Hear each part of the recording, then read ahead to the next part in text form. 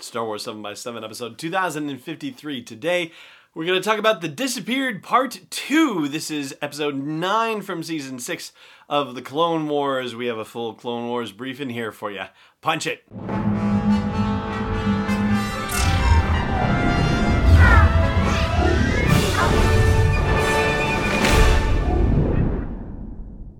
Hey Rebel Rouser, I'm Alan Voivod and this is Star Wars 7 by 7.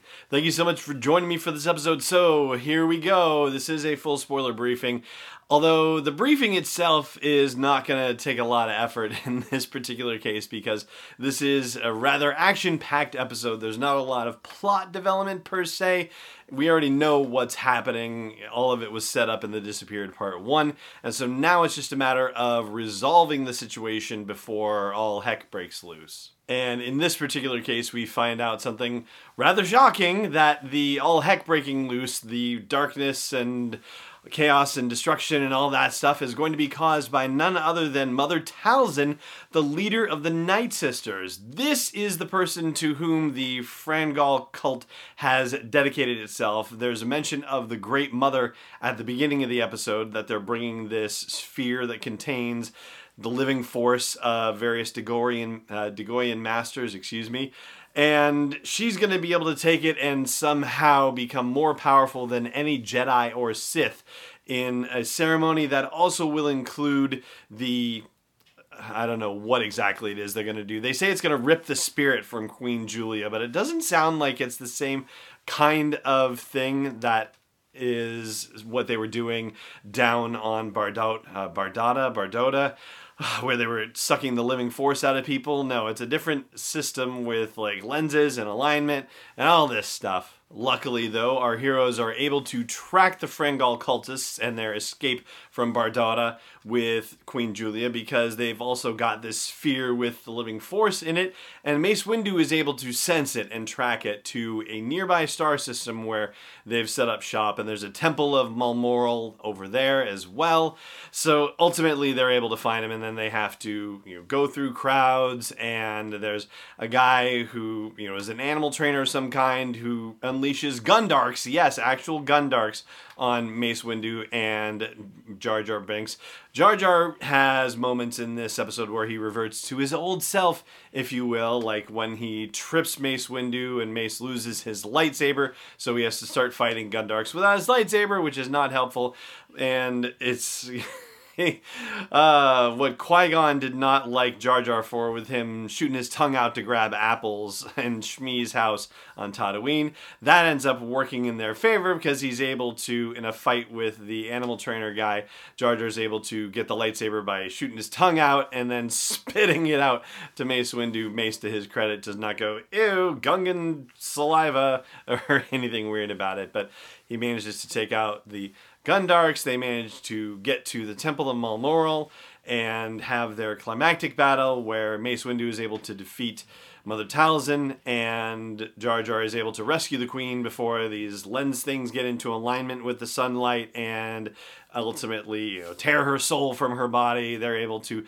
knock one of the Frangal cultists in front of it and get Julia and Jar Jar out of the way just in time. Actually, what it is Jar Jar frees Julia, then a cultist gets in a fight with them, and it looks like Jar Jar is potentially going to be in the way, but Julia manages to push him out of the way and gets herself out of the way, and so the cultist gets his soul ripped from his body, and in the process, the sphere that had the living force energy crashes, and there's this giant explosion as the force energy is released. One of those, waves of energy that spreads all over the place, but somehow doesn't kill anyone, with the exception of Mother Talzin, who suddenly looks at this, broken glass thing and is like, "Ah!" and then fades away, similar to how half the universe faded away in Avengers Infinity War. And that's going to do it for our look at The Disappeared Part 2, but we're not done here today. In fact, we've got some big news about Season 7 of The Clone Wars, and the first 2 episodes in particular, which I will share with you after the break. Stay tuned. Hey Rebel Rouser, I've made some changes to the asteroid belt level at patreon.com/SW7X7, and they are all with sponsors in mind. So if you want to get the word out about your business, your product, your service to a dedicated Star Wars audience, then please check out patreon.com/SW7X7 and look for the asteroid belt level for details. Again, that's patreon.com/SW7X7. Welcome back. So, a video was released a few days ago about the Bad Batch, and this is a group of clones with quote-unquote desirable mutations. This was a video released as a preview for Clone Wars Season 7, and we also have the first 2 episode titles for the Clone Wars Season 7. They are The Bad Batch and A Distant Echo. So here's why this is particularly relevant. Back in 2015 at Celebration Anaheim, they did a thing about the Bad Batch and ultimately shared a story reel, which is basically like unfinished animation, but told the story of the Bad Batch on StarWars.com. That content for the Bad Batch has been removed from StarWars.com, and it's been gone for a while apparently, so that probably should have been a clue that maybe they were going to go the way of the Bad Batch in Clone Wars Season 7. Certainly seems like that's the case because according to Brent Friedman, who's the writer of this particular story arc, A Distant Echo was what episode 2 of this story arc was supposed to be. So I think it's a fair bet to say that our first story arc in Clone Wars Season 7 is going to be this Bad Batch story arc. And I guess at this point the question is going to be how much it deviates from the original story as it was told. And I'm going to go out on a limb and say it's probably going to deviate.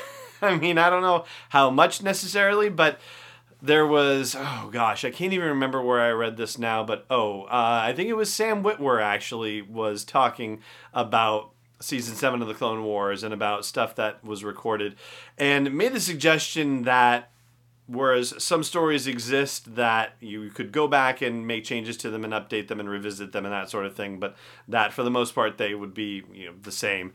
I hope I'm paraphrasing him correctly, but I think that's what I recall. So anyway, ultimately what you need to know is that the Bad Batch story arc is going to be our first story arc in Clone Wars Season 7, which will be released starting Friday the 21st. So we are very close. But for now, we're going to have to call it a day on this episode in our Clone Wars conversation. Thank you so much for joining me for it, as always.